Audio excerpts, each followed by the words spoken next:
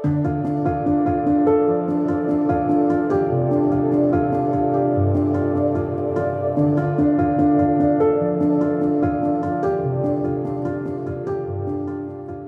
everyone, welcome to episode 88 of F-Stop Collaborate and Listen. This week's guest is Scott McCook. Scott is an amazing photographer from Perth, Australia. His aerial imagery, if you haven't seen it, man, it is like some of the most compelling landscape photography that I've ever seen. It's so good. I tell everyone about it. I just think it's amazing. Scott and I talk a lot on the podcast about his aerial photography and about his approach to aerial photography and like how aerial photography can open our eyes to see things about the landscape that we might not be aware of. And there's even more goodness over on Patreon this week. Scott gives us some super concrete tips and advice for aerial photography. I personally feel super prepared for some aerial photography adventures after listening to him, and I'm actually looking into doing some of that. I think it'd be really, really fun. I wanted to give a huge shout out to our Patreon supporters and our podcast producers. These amazing people, I mean, I can't tell you how awesome these people are for supporting the podcast at the $20 a month level and higher. It is so cool and so amazing that people are finding value in the podcast and supporting us over on Patreon. And yeah, it's awesome. So thank you so much to Michael Howard, Jack Curran, Eric Stensland, Chris Rice, Jeff Peterson, Charlotte Gibb, and Jason Matias. You guys are super awesome. And if you guys want to support the podcast as well, you can head over to patreon.com/fstopandlisten. We'll get ready for the show. It's a really great one this week. Have a happy holiday, and we will talk to you soon. Thanks for listening.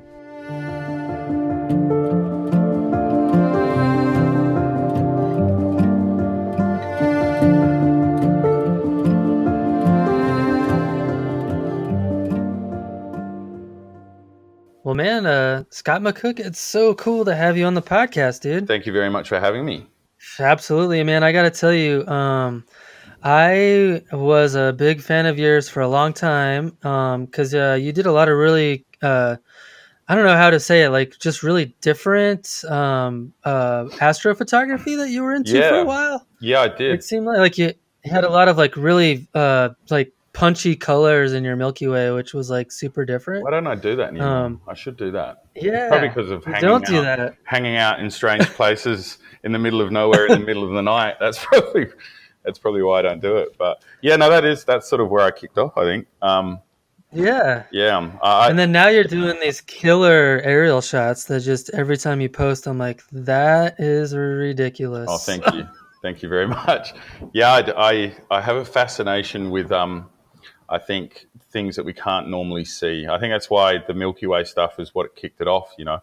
It's sort of something that's above our heads every night, but through a camera, wow, you know, you can, except when people say, is that what it really looks like at night? It's like, well, no, it's not, but that's... And you're like, well, I mean, you know. No, definitely not, but that's the fun bit. That's the cool merging of sort of technology and art and you know, it all comes together, and it was exciting. I really enjoyed doing that. I should do more of it. I think I've become lazy, maybe. I don't want to go out in the middle of the night. I'm not going to lie. Like, I would say for like 3 or 4 years, it's like almost all I did was night photography. And now it's like, maybe like 1 or 2 or 3 a year I might get out. Yeah. You know, like. It is. It's like, and especially even, you know, you're traveling somewhere, you're on a shoot and you're like, I could stay up till 2 o'clock in the morning. Or I'll just wait for the perfect time of year. So that's what I do now. You know, like here in WA, we sort of, you know, you'll get the core set at like, 8:30 p.m., which is perfect for me. That's great. I can do my half an hour shoot and I'm back and in bed on time. So, yeah, that is nice. And for the dumb Americans like me, WA means Western Australia. Western Australia, that's it. Yeah. So I'm from Perth, Western Australia, and I live about 45 minutes north of Perth in a sort of a coastal community. It's like an old holiday home suburb that's sort of with the urban sprawl has turned into a normal suburb now. So I like it up here. It's just far away enough from the city, and it's about an hour away from some of the best dark sites in the world, just about, which is why I probably went into Milky Way photography quite heavily in the beginning, because you're just so close to such beautiful skies. Yeah, and you guys got some really, I don't know, like every time I see you guys that live in the Southern Hemisphere post your night photos, I'm like, oh, that's totally different, because it is totally different than what I'm used to seeing. It is, isn't it? And we just don't have that. Once you get sort of north of Geraldton, which is about 3-4 hours north of Perth, and you start heading up the coast, and places you may have heard of as maybe Ningaloo Reef, Broome, things like that. But there's just not many towns, and there's just not much light pollution. It's really quite empty. So you just have beautiful conditions for shooting the night sky. Oh, that sounds amazing. Being the I think, are we the most remote capital city in the world or something? Maybe second, third, I don't know. But, yeah. No, I believe that. Yeah. We have the internet. Yeah, I feel... Right, like you just got it a couple of years ago. Yeah, that's it. Yeah, that's... I had it for a few years, but... Yeah, it's funny. I live in a relatively remote town in southwest Colorado that has about, I don't know, like 16, 17,000 people. Okay. And then the whole county has about 40,000 people. But the county I live in is like the size of Connecticut or something like that. It's very big. And now gauge me Connecticut, because now you're going to see my yeah, right. What's that compared to size-wise? I mean, it's one of the bigger states on the East Coast, I guess you could say. Right. So, like, just the county I live in is very big, but with almost no people in it. So, yeah, it's super interesting. So I mean, it lends itself to night sky photography in a way as well. Then I guess so. It does, and I totally squander it because I'm like, I'm good. yeah. It's weird. It is weird, isn't it? Like, I think I've noticed a lot of photographers do that. Like, you sort of go through this really heavy period, and then it's sort of like you see the occasional one, but I think it's healthy and natural though, isn't it, as well? Yeah, I think we all change kind of what we're interested in, like what interests us and what I don't know, because I guess for me, like the night sky anyway, it's like once you've seen a Milky Way scene, it's like, I don't know, it's the foreground. Isn't it? It's sort of like, it's like, repeat different foreground. Right. Yeah. Exactly. Yeah. So that, I don't know, it gets, I don't know, it's hard to make it original, I guess, like it's hard to make it fresh. It is. It's fun. And it's always, there's just this awesome awe and every time I do it, even now, and I look at the back of the camera, I still have my jaw on the floor.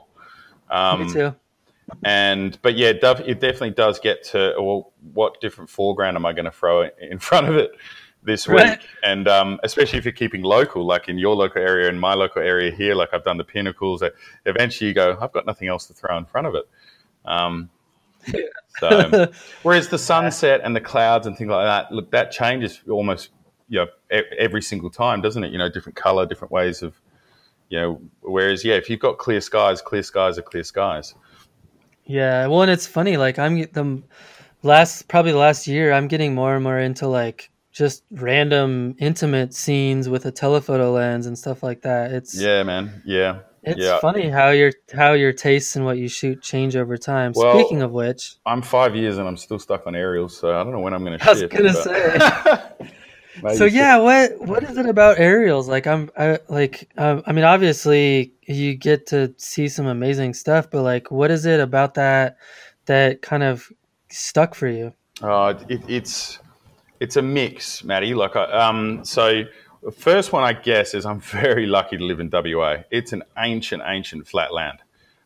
So, it's been around for so long and exposed for so long. Now all our mountains and everything are gone. It's very flat. So, opposed to somewhere like New Zealand, where you're standing at ground level, there's just stuff to shoot everywhere. When I first got up in a plane over WA, I kind of went, oh, I get it. It's still a beautiful place to shoot from the ground, don't get me wrong. But from the air, dude, it's amazing. It's just amazing. And I think from the first time I got up above WA, I just realized, yeah, I'm screwed. You know, and then it's just grown from there. So yeah, number one, I just happen to live in one of the best states in the world, or countries in the world for aerial photography. Then the other aspect which I found has grown is I really love finding. I was going to try and find the bloody word for it before I did this podcast, but it's that there's a thing where the human mind always tries to find like a face in a piece of toast. You know, you've seen those things. Yeah, or like in a rock face or something. Yeah, in a rock face and everything. And I love to play with that with my aerial photography. It's something I really enjoy. So, I might see something and I kind of like, okay, I can kind of see if there's something in there, an animal or a face. So then I'll start going that direction with the editing. And that's really fun for me. Then there's the human impact part of it as well, the environmental part, Matt, that I like. There's a lot of mining in WA, and our economy. I mean, we live in a great state. I mean, the last 10 years. So I actually own a construction company in my spare time. So I do concrete repair and waterproofing here in WA. Okay. Yeah, I know. I don't know many landscape photographers who are into concrete repairs, but so that. You're the first I've talked to. Yeah, that's it. So I've had that business for 11 years, and then in photography, I went professional about 5-6 years ago, and now I sort of run them side by side. But anyway, back to my point. I think I had a point, which is, our economy is really heavily based on mining. So, we export a lot of iron ore. There's a lot of mining going on, which means that there's a lot of work back down here for people like me, and for everyone. And so we've all profited from it. But when you get up in a plane, you can present these mining areas. You don't normally get to see them from the ground. There's a fence around them. It's very hard to see what's happening to the earth that's being mined. And aerial photography allows us to put that in front of people. And, I'm not to say whether it's bad or good, and look, some of it's not, and some of it does, keep food on the table for families. But I find it really interesting as a photographer to be able to present that to people and allow them to make up their own minds. That juxtaposition of profiting off of the land, and mining and gas and oil extraction and all that stuff. Like it's a tough thing to think about, especially as a landscape photographer that kind of relies on the pristine nature of a planet in order to capture our images. But at the same time, to your point, like there's a lot of people that rely on that to put food on the table. So it's it's a tough, I don't know, especially for someone like you who relies on both of those things. I feel like that would be really tough to kind of manage both of those thoughts in your mind. It's and look, my position's constantly growing and changing as I get more and more into this world of photography, and I get to see more and more of the world and this state and country, and I must admit, in the last 10 years, it's dramatically changed. Seeing what humans, I mean, I've been to some remote parts, and you're up in the plane or the heli, whatever you're on, and there's always a mark of man there. Just about no matter how remote you are, there's always a footprint. It's like we've been everywhere, and it's cool. I don't mind it. I like having my eyes opened. But I don't like forcing things down people's throats, I guess. I don't like putting an image up and saying, this is what you should think. I think my job is to create an image that has enough impact to make people think and hopefully, that's in a way that's going to be good for the environment and make some changes. Yeah, I'd be curious through your aerial photography, where you're capturing these scenes that I'm assuming some of the scenes that you're capturing are somewhat created by the man-made things that are happening with mining and whatnot. Like, have you had people make any comments about like how those images have touched them or impacted them or made a difference to them? Or when I first started, there was a bit of an uproar on one of on my Facebook photography page, which I don't use anymore. I just focus on Instagram now, since they Yeah. changed it quite a while back. But yeah, I put up a tailing pond image, Matt, and it caused a stir. Like people sort of going, you that's filth. It's disgusting. It's killing the planet. How dare you promote that as sort of art or. And it was the first time, I was probably in my first sort of 6 months, a year of doing this kind of thing, and I was just putting up an image that I wasn't thinking. I just went out and shot this tailing pond and went, that looks kind of cool, and I put it up. And then this huge shite fight happened on Facebook.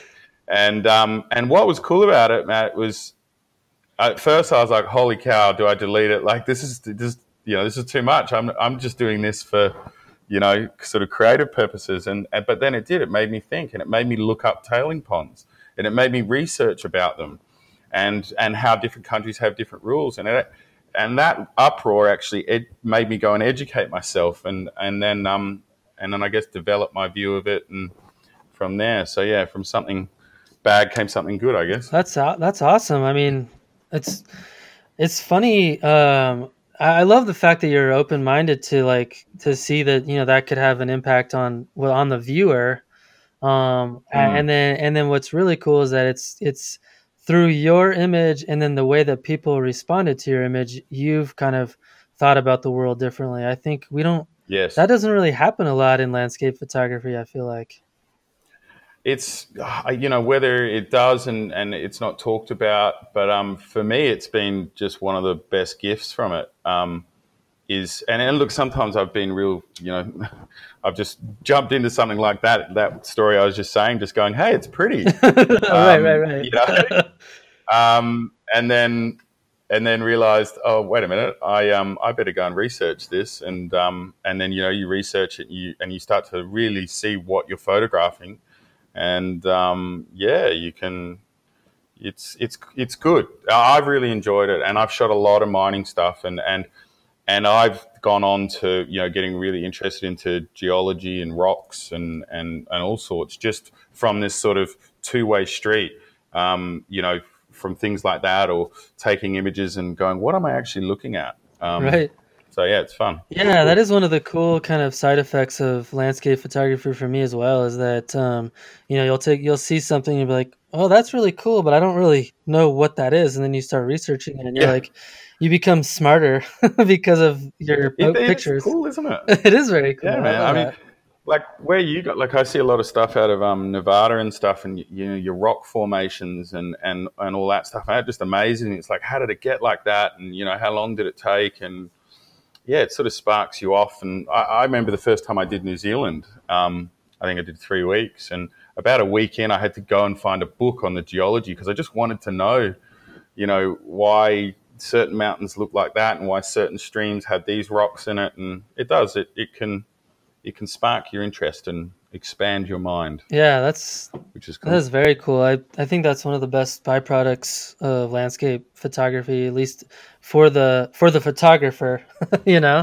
And yes, for the viewer too. I feel like some people might see something and be like, how, like, what causes that, or how did you, like, what is it that I'm looking at here? And then if you're the photographer and you've done the research, then you can also become an educator, which is pretty cool. And how cool is that? Exactly. That is really cool. And in a way that's, we depend on the environment for what we do. And it's really cool to be able to educate at the same time if requested, and I think that came back to what I was saying is, not forcing views down people's throats, like not, hey, here's a picture of a tailing pond. It sucks. It's killing the planet.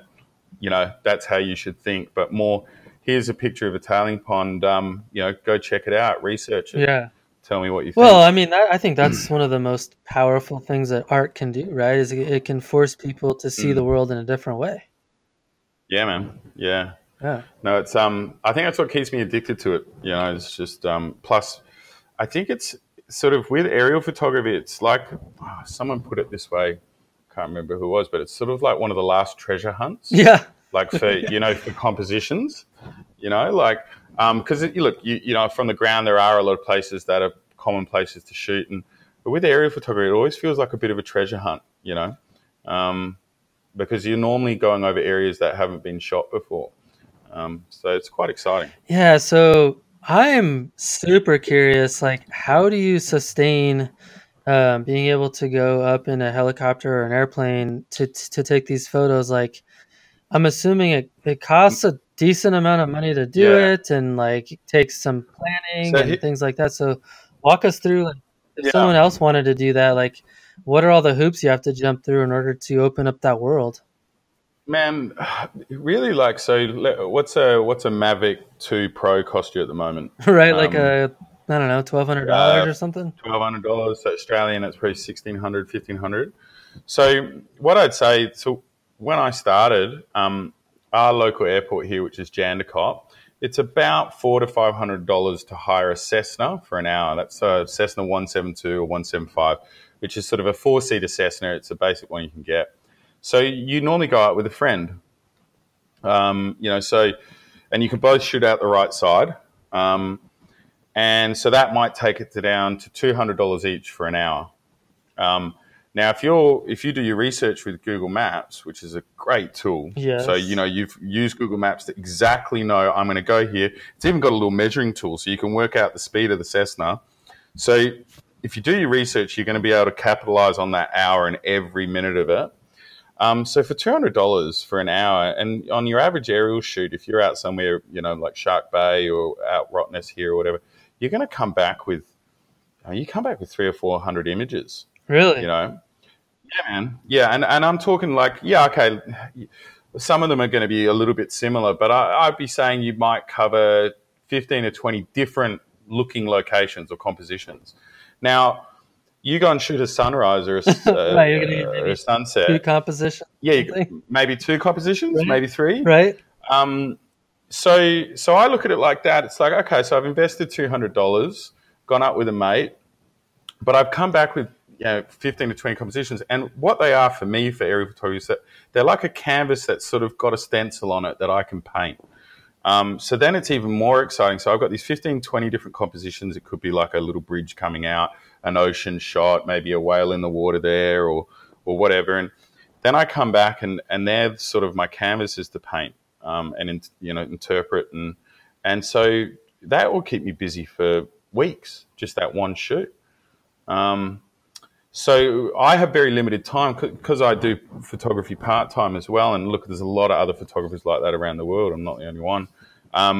It suits me really well as well, Matt, because it sort of maximizes the potential for images when I do find time to go and shoot. Yeah, no doubt. Because you're Yeah, like, yeah, you've got skin in the game. yeah. Mm.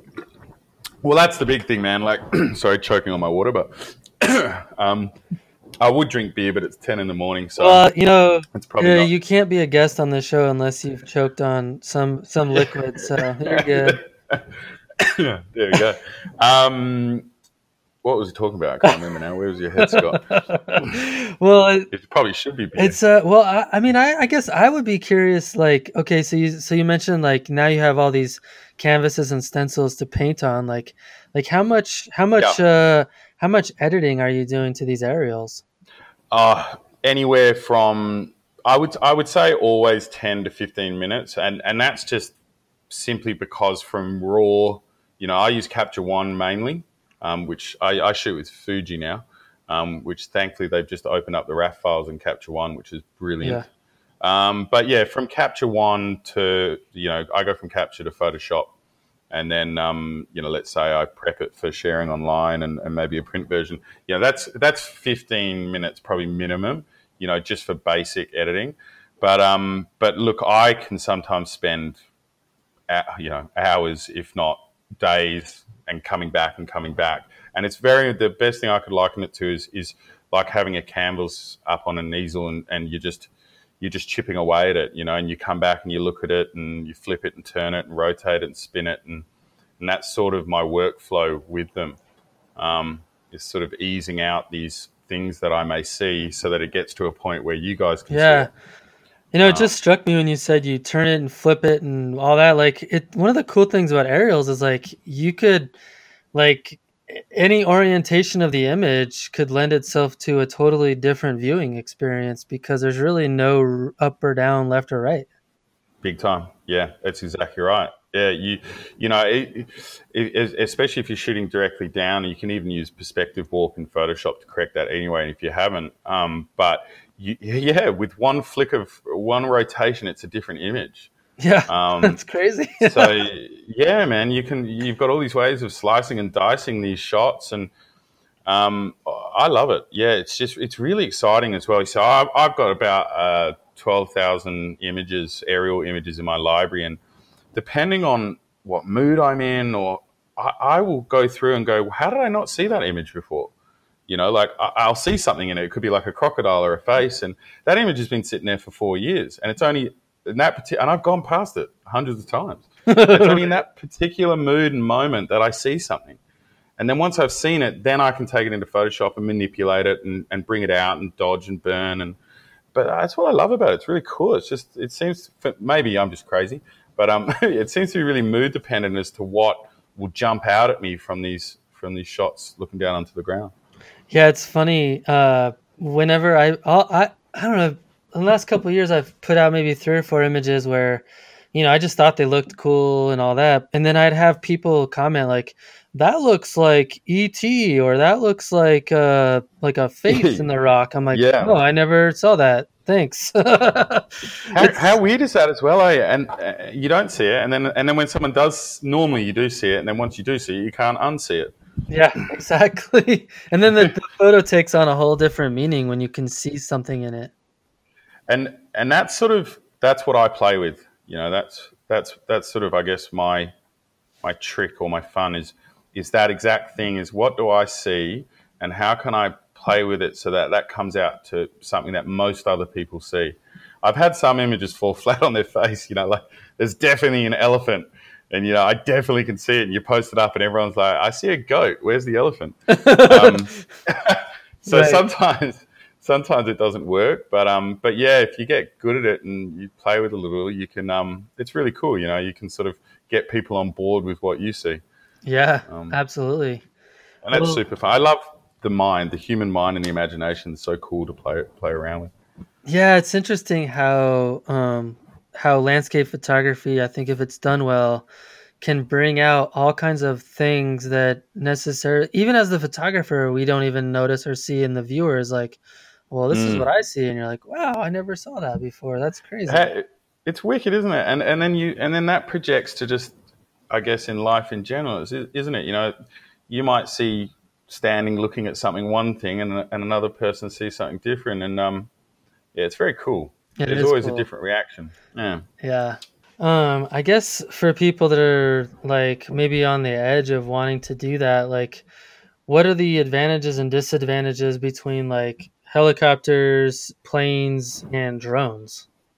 Man, they've all got advantages and they've all got disadvantages. And look, I love drones. I really do. I've used a few. I've shot some videos on them, but I do it for the experience, and I'm lucky enough these days to work hard enough to be able to afford that experience. But a brand new drone's $1,500. I mean, if you shared a flight, you could share 7 or 8 flights in a year with a mate, and only spend $1,500. So that's something to consider. But I being up in the air, experiencing it, smelling it, feeling it, that projects onto your editing, and not even editing. It also projects into what you're shooting and composing as you're flying. For sure. So that for me is the advantage of flying over drones, is being there, feeling it, and then bringing that excitement back to the editing table. But that's not to say that you can't do that with drones. And there's some absolutely amazing drone photography out there. That's just, for me, what I get out of it. Another advantage is going to technical aspects is, okay, well, in a plane or a heli, we can shoot really high megapixel. So we can print really big, right. But that's starting to change. I've got a friend called Dylan Fox, which actually could be one of the next guys you should interview, actually. Oh, yeah, I know Dylan, yeah. Old Foxy. And he's shooting with a 20 megapixel, what is it, Phantom 4 or something. Yeah, the Phantom 4 Pro. Yeah. Dude, he's doing meter prints, and they look gorgeous, you know? Yep, so he knows his stuff, you know? Like, I mean, you know, he's a professional and he knows how to make things sing. But, yeah, he's getting meter prints. So even that's changing.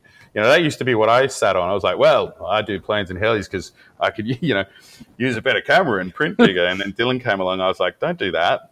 Now you're gonna you're like, stop. Stop. I'm now gonna have to get a drone. So you can use better. You can use cameras that can print bigger. I guess you got a little more flexibility as well. You got better ISO performance, so you can sort of lean on it a little more early on in the morning or later in the afternoon. And God, it's just fun. It's so much fun. You know, so I mean, there's an experience that you're having as well. Like you're like, okay, bank left and just drop the altitude 500 feet. Like, yeah, man, that's way more exciting than like controlling the drone with your fingers. I feel like because you're seeing it with your own eyes too. Yeah, that's it. You know, and so what I do, I work all year and I save up every penny I've got. You know, I pretty much use for my photography. So that's my thing. I mean, some people might go on a holiday or a cruise or a whatever, you know, or save up for that car they wanted and whatever. You know, I'm saving up to offload as much money to a young pilot learning how to fly as I can in a remote area of Australia. That's what I like. That's what I like. Have you had any experiences in the plane with a new pilot where you were like, I probably should not have survived that experience? Yep, I have. Yeah.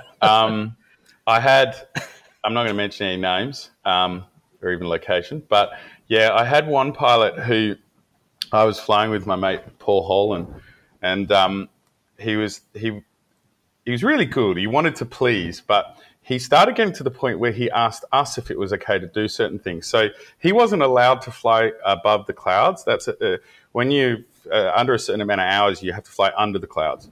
And we're flying along, and he turns to us and says, "Oh, do you guys want me to go up through the clouds? Do you reckon it will be okay?" And we've sort of looked at him and gone, "You're flying us. Like, you're the pilot. We can't answer those questions." You know, so yeah, that was one of those moments. There's other moments that I would. Yeah, sorry, man. That's like a surgeon asking, "Do you think it's okay if I use a scalpel here?" Or for sure. You're like, yeah, no. How about you decide? I don't want to decide. Yeah, like there's a couple of things that I probably will not say here, just to probably not get people in trouble. But yeah, look, but I will say this: quite often you're out in very remote areas, so rules and regulations can slightly bend, I guess. Sure. In those areas, but it's always good fun. Look, at the end of the day, there is an element of safety, sussing out your pilot, sussing out who the company is, and you know you do have to tick all the boxes in that regard, and you know have they got the right safety equipment, harnesses, seat belts. I mean, there's some debate about harnesses, and I agree. You know, I've flown out of New Zealand where I'm in a Hughes 500, and my harness is connected up behind me in the seat behind. So if we went down, you know, how are you going to reach up and take your harness off from behind? You know, you're not. You're not, exactly.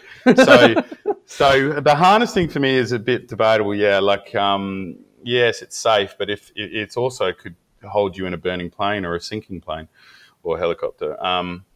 So there's you're always putting your life in someone's hands, but there's certain things that you can do, I guess, to sort of maximize your safety, and then otherwise you try not to think about it. That's what I do. Right. You know, because if you did, you wouldn't take the photos because you'd just be thinking about it, you know. I think that's really important because, yeah, if you are... I flew with a really good mate of mine, Brooke, and he's an absolute champion. It's the first time he flew, and you know, he's a bit worried. You know, you are in a remote area, and he had a little bub on the way. And, you know, but it was really cool. I just said to him, you know, like, just no stress, man. If you don't want to go up, you don't have to go up. And And he got up, and within 5 minutes of looking down and seeing the landscape below, worry would left his mind, and he was at the back of the camera, and he's just shooting away. And I think that's what happens. And I think that's what happens to anyone like us, man. It's like once you're up and you see the compositions, you just go into that mode, man. And it's like you forget about the other stuff. Yeah, absolutely. Like it's probably like any other landscape experience. You kind of go into a little Zen state, and I don't know. Yeah, I would love to get up in a plane here near me. There's a huge area of Colorado down here. It's the San Juan Mountains, but in specific, there's this huge area called the Weminuche Wilderness Area, which is it's like 700,000 acres of like wilderness. There's no roads or anything like that, and it's pretty much all like to 11,000 to 14,000 foot peaks, like in all directions, like for miles. And I would just love to get up in a plane and just shoot the hell out of that. Have you done some plane or heli stuff, Matt? I did a helicopter ride in Kauai. Right. But that was like maybe like my second year in photography, and I didn't know what I was doing. Yeah, so I didn't really come back with. I mean, I was like shooting at ISO 100, and like everything was soft, and like I didn't really know what I was doing. So yeah, it's hard. It's you've gone back to that settings and stuff, and you got to be really on it. There's a lot of adapting as you're flying, but general rule of thumb, 1500th of a second, F5, F4, F6, something around there, and ISO wise, go as high as you can go in terms of knowing that the noise is going to be too much, so something like on a Nikon 800, 1600, you don't want to go above that. It's just going to be too noisy. Right. But yeah, I mean, that's sort of, I guess, a starting point, when you're starting, it's better just to go very high on the shutter, because it's the shutter that's going to give you soft images, Yep. That makes sense. Focus. Well, you're in a bouncing plane or helicopter, and you're going really fast. So it's like, you have to capture it fast. If you want to minimize risk, it's like I would probably say go up at like 10 or 11 o'clock in the morning, so the light's up, so you don't, just crank the shutter up, as high as you can, and then go for it, and that'll sort of probably guarantee sharp images. And then once you sort of get the hang of it, then start bringing it back earlier in the morning, and having to lean on ISO a bit more and balancing your aperture and all that jazz. Yeah. So shifting gears just a tiny bit, I was curious, like from your experience so far, what are some of the practical applications and or art sales opportunities that you've seen come out of doing aerials? A lot that I regret not taking advantage of. To be honest, that's to be honest. Heaps, man. I mean, Instagram's just awesome. I'll say that right now. I mean, that's how you and me got in contact. So that's a really good way for me to promote my work. But I haven't capitalized enough on opportunities to sell a lot of my work, in sort of a fine art aspect, big meter prints, framed. Right. I've had opportunities, and with running the business in the background, I tend to try and find a balance of just doing it for me, and it's sort of my peaceful thing. And when I do have time to maybe do an exhibition or sell a few images, I will. But I guess what I'm saying is I don't actively pursue it at the moment, to a large degree. But the opportunity is definitely there for a lot of people as well with social media and stuff, because the aerial photography stuff really lends itself to sort of large images on walls in people's houses, and because they're quite. Yeah, I don't know. It's just it's very abstract, and it's different. It's not something that you normally see. Yeah, it's not, is it? And it does. It's sort of, they're very popular. Like I've got my work hanging up all around my house. Normally just because that's something that I've made for someone, and then not sold it, and so I'm like, all right, I'll keep that one. Well, I think we all have that problem. Yeah, that's it. It's like I've got no more room left. People are like, you really like your own work? I'm like, well, no, I don't know. It's just I just never got around to selling it. Actually, Yeah, that's it. I'll sell it one day, I promise. But yeah, no, it's aerial photography seems, especially the color range sort of seems to be quite homogeneous or like harmonic, as well. Like it sort of does. Seems to suit sort of more hanging in on walls and stuff like that than my other, standard landscape work. Not being aerial. So that's cool. That's something that I will explore one day. I think when I get to the point where I step down from my main work. But right now, I just love it. I love going out. I love doing photography with people. I do workshops here and there when I can. I love talking about it, and I just love, experiencing it. And it's constantly changing me as a person, which is cool. Yeah, absolutely. What one of the questions I had too was, have you thought about doing any aerials in other parts of the world? Like, have you thought about coming to the States? Or Constantly. Yeah.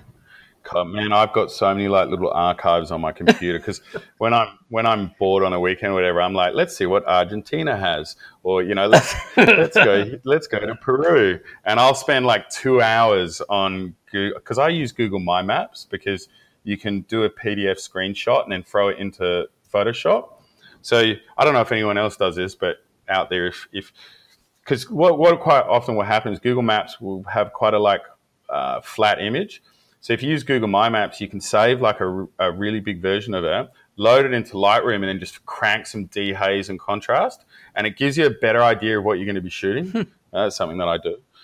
So I spent countless hours researching. Yeah, so like I had Peru locked in. In the States, I mean, God, you guys look like you have some amazing stuff just about everywhere. China, India. I've looked at some places in India. China's a really big one. Now, I had a shoot planned to go up in a heli above some Chinese cities, and I couldn't get permission. Oh, really? Yep, they wouldn't let me. Hong Kong was the only place, and that was 10,000 US an hour. Holy crap. Because I wanted to go and I saw some work by a guy over your end of the pond. I can't remember his name now, but he did some beautiful aerial photography at night of Vegas. And it looked so cool. It looked like a creature sort of like latched to the earth with all these lights. And it's really, really cool. And I was like, that'd be cool, to go to sort of really big cities in China and do it. But, they wouldn't let me up. Huh. That's super interesting. Yeah, man. So there's lots of places that I would love to go. I'm constantly researching, but then it's finding, a plane or a heli, and quite often you don't want to go do these things on your own, just for cost aspect as well. Right, right. I mean, like we were talking about before, sharing costs. So it's getting everything to work. So then I go through all that, and then I just go, bugger it. I'm just going to drive 2 hours up north and do a shoot. And I'm super lucky to live here, I guess, and do area photography because there is always something new to shoot. Well, I guess for me, like, it seems like a lot of the places that would be interesting to shoot here in the States aren't necessarily very close to airports. Like, yeah, man. Yep. Like, there's a ton of stuff in Arizona that I think would be really interesting to shoot, but like, I don't think there's a ton of airports close by. Yeah. So you're normally that you make a really good point, Matt. Sometimes some of the best images, you got to burn an hour to get out there. You're paying $500 an hour or $400 US an hour for a Cessna. Burning an hour, that's like, you got to make sure you're thinking you're going to come back with some really good work, because otherwise you burn an hour out there and it's not good, and you burn an hour back, you're $800 down with no images. So, so you make a good point. It's sometimes you've got to be really committed. You've got to do your research, and then you'll have to fly from somewhere quite far away to get there. But there's always, here in WA, I don't know what it's like in the States, but there's always seems to be like a little rural airport somewhere, or someone that is sort of semi dodgy doing scenic flights with their 1970 something Cessna, and Right. 70-year-old Barry who's retired now but still wants to fly his plane. So depending on how risky you want to be, there's normally someone there to get you up in the air. Right. Yeah. And it's just like, do I trust this guy? Yeah. How much do I really want these images? Right. Like, am I willing to die for this shot? That's it, pretty much. Yeah. Well, I feel like a lot of landscape photographers are used to asking themselves that question. Absolutely. God, some, I mean, not going from aerial to ground, absolutely, some of the locations that you see that we get and some of the guys get, you just, how did you even get there? Yeah. And that's a big thing, isn't it? I mean, for on the ground, it's always good being with someone or a few other people, because I think that minimizes the risk and allows you to push further as well. I've always found that really handy is, if there's a couple of brains looking at a situation, it's like, okay, well, we can push on a bit further here, because if something does happen to one person, at least there's another two to go back and, get assistance or whatever. Tell them where to pull the body out. Pull the body out. That's it, man. But yeah, I don't know if you're the same as me, but when I'm on my own, I'm just like, if I go over here, I'm going to be in a bit of trouble. So I tend to... Yeah, that's funny. I am a lot more risk averse when I'm by myself, for sure. Yeah. I think it's important, isn't it? But yeah, if you're with a couple of other people, you're egging each other on to go, let's go over that dodgy bridge and dodgy, lake over there. Yeah, you go first. Right. Well, and then hopefully it doesn't end badly. Yeah. And then if Matt just disappears down the lake, then it's like, all right, well, we won't go that way. Right. Yeah. Let's go the other way. Do we call it in? Well, sunset's in an hour, so we'll do it after sunset. Yeah. Okay. Cool. Right. No, I mean, that's fair. That's fair. Yeah. I mean, I feel like you would have that conversation before you left, right? Like, hey, if one of us dies before the light gets really good, we have an agreement that we'll recover your body after we take shots. That's it. Yeah, no, that's fair. Everyone sign this paperwork, please. Thank you very much. All right, let's go. No, I do a lot of mountain climbing here in Colorado, and you're right. Some of my favorite shots are, from the tops of pretty tough mountains at sunrise and sunset. And yeah, I mean, I've definitely had to do some kind of stupid stuff to get some of my shots. It's a way up, isn't it? And look, it is, that goes through your mind. You're like, this is probably not the safest it could be, but I've done everything I can to assess it, and I really want that shot. And there's always that way up, isn't it? You can't say that there's never any risk in those situations. There is always going to be an element. I mean, I feel like as long as you're evaluating the risk and giving it a healthy scrutiny, I think that's all you can do. And you haven't had 6 beers. Well, of course. The beers are for after. After, that's right. So wait, so you get washed down the lake, then we do sunset, then you're allowed to have a few beers before you have to call it in. That has to be written into the contract. Absolutely, yeah. Well, yeah, I mean, speaking of beers, I mean, I feel like in the last few years for me anyway, like that's why night photography doesn't happen as much, because it's like you're with your friends and you're like, I'm just going to have some beers with my friends. I'm not going to stay up till 2 a.m. shooting the night sky. But absolutely, Matt. Yeah, I mean, a lot of the time my shoots are also my holiday, because it's a little bit of time off from my business. And so I'll quite often go with a mate or two and you finish the day up at 7 and you want to go down and have a talk and maybe a beer and I'm far less likely to go, you know what, you guys go have a beer and a steak and I'm just going to go out to that paddock till 2 a.m. and freeze my ass off. And I might get a cool shot out of it. Yeah. Very much less likely to do that these days, I'd say. Right. Well, one of the other topics I wanted to touch on that you had kind of brought up in your email was processing and workflow. Yeah. And you had mentioned limited boundaries. So let's talk a little bit about that, because I know that, at least based on what I know about night photography and looking at some of your images, like you were like, you didn't put a lot of limitations on yourself, at least in the night sky stuff. So I'm curious kind of what you meant by that. Yeah, I don't. I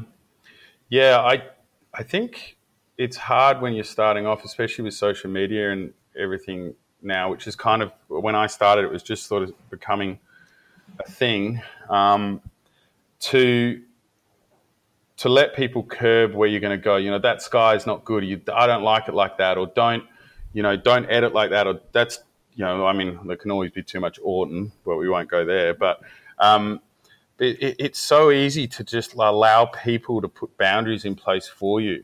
And once that boundary's there, you can't go past that point to fail, because you need to fail and fail and fail and fail, and then you'll get it right. But once there's boundaries there, it's almost like that's putting something in place to be afraid to fail. I think that's what I mean by it. I really don't place any creative boundaries on myself, and it's how I've discovered some of the coolest things, whether it's in my workflow, well, quite often in my workflow, is to just not allow that outside influence to come into my head too much, unless it has to, unless I'm presenting something for a client. I think you had Janik on the other day, and I'm part of the ARPP as well. And I enter that every year. And look, that has to be to us. That does have boundaries, in terms of a professional sense. But yeah, beyond that, no. I don't like. And you went back to my Milky Way stuff. Yeah, I just went. A lot of the time you'd create something and go, yeah, that's kind of cool, but it doesn't work. But then the next thing you create, it's like, oh, I'm going to bring an element of that in, an element of that in, and I really love that. I quite a lot of time my editing is 3 hours of nothing. Just like, that doesn't work, that doesn't work, that doesn't work. What does this do? I mean, I've been using Photoshop for a very long time, but I'm still like that. I'm like, what if I put this with that, with that, with this? And then, oh God, that's cool. Yeah, absolutely. And that's just, that's I love it. That's the fun part of it. But I think it's very easy for people to listen too much to criticism. I wouldn't say constructive. And then put boundaries in place that can make them afraid to push on and I guess grow and develop as a creative and as a photographer. And I don't like doing that to myself. And when I can, if I'm helping people or whatever, I just love to be pretty free flowing and not too serious, I guess. Do you ever feel like limited boundaries can be a good thing in terms of forcing yourself to be really, really good at a certain aspect of processing? Or for sure, yeah. I think we're probably entering into sort of, yeah. I mean, one of the big thing I see highlights and shadows, because I do a lot of printing and with the Print Awards as well. It was one of the biggest things I had to sort of get a grasp on, from people sharing their content purely digitally to printing. If you've blown out your highlights and then you go and print that, you're just going to have white paper. And so, yeah, so I in terms of boundaries, in that professional sense, I've learned a lot being a member of the ARPP and being part of the Print Awards for the last 4 or 5 years, because you can get you can get away with a lot more, digitally presenting your work than you can printing. So yes, there's probably boundaries in that regard, but I wouldn't say they're creative ones. Yeah, no, that makes sense. It's interesting, for, I don't know, probably the first 4 or 5 years of doing photography, I didn't have any boundaries on what I did. And I did a lot of really dumb stuff. You know what I mean? I failed a lot, what you were saying. I'm with you. What to your point, I feel like it's helped me kind of hone in on what I feel like is kind of a better representation of what I want my photos to look like. Yes. Through that failure. So I feel like it is important to allow yourself to do stuff that's not necessarily perfection. Yes, it is. It's just, it's that age-old thing. It's, the only way someone's really going to, what is it? It's like, I don't know, you tell someone, don't go do that. Well, that's a bad idea. Well, they're going to go do it. And then it still fails, but then they come back and go, yeah, okay, that was a bad idea, but I learned for myself. And it's kind of the same with the creative process. It's like, if someone's telling me not to go do it, I'm going to go do it because I want to see what it's like, and I want to experience that for myself. And I think that's where that limited boundaries things come into place. It's like, don't, just go and play around. fail, Yeah. Yeah. and don't be afraid to. Cool, man. Well, so we're kind of like winding down on the podcast time here. So Yeah, man. I thought I'd ask you a couple more questions. So I guess the first question I have is, what advice would you have for other landscape photographers? Stop creating work that makes me jealous because my feeds become no. I'm a joke. Stop. Yeah, Stop shooting. too, man. No. Yeah, come on, give Yeah. the rest of us working stiffs a chance. Come on. I mean, what advice would I have for people coming up? Wanting to take. Delete all your social media account. No, I don't know. It's a hard one, Matt. I guess probably what we were talking about before is just be really careful of who you listen to. People say go out and get as much constructive criticism as you can. That's not exactly true. You've got to pick the right people that you trust to get constructive criticism. A full open forum can sometimes have the opposite effect of developing your ability. So that would probably be one little thing I would say is, really pick the people that you go to get your constructive criticism. I don't mean pick the friendly ones. You pick a really tough one if you want, but someone that you trust, someone that you respect.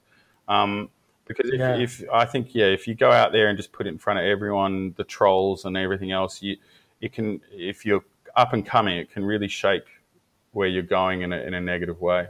Yeah, it's interesting. I don't know if you were ever a member of NPN back in the day, but it kind of made a resurgence. And like David Kingham kind of relaunched it, and they have a whole critique gallery where you can like submit your images and ask for very specific feedback, and Right. and they have very specific rules about like what it is you like as a responder, like Yes. what kind of critique you should give. And Yeah.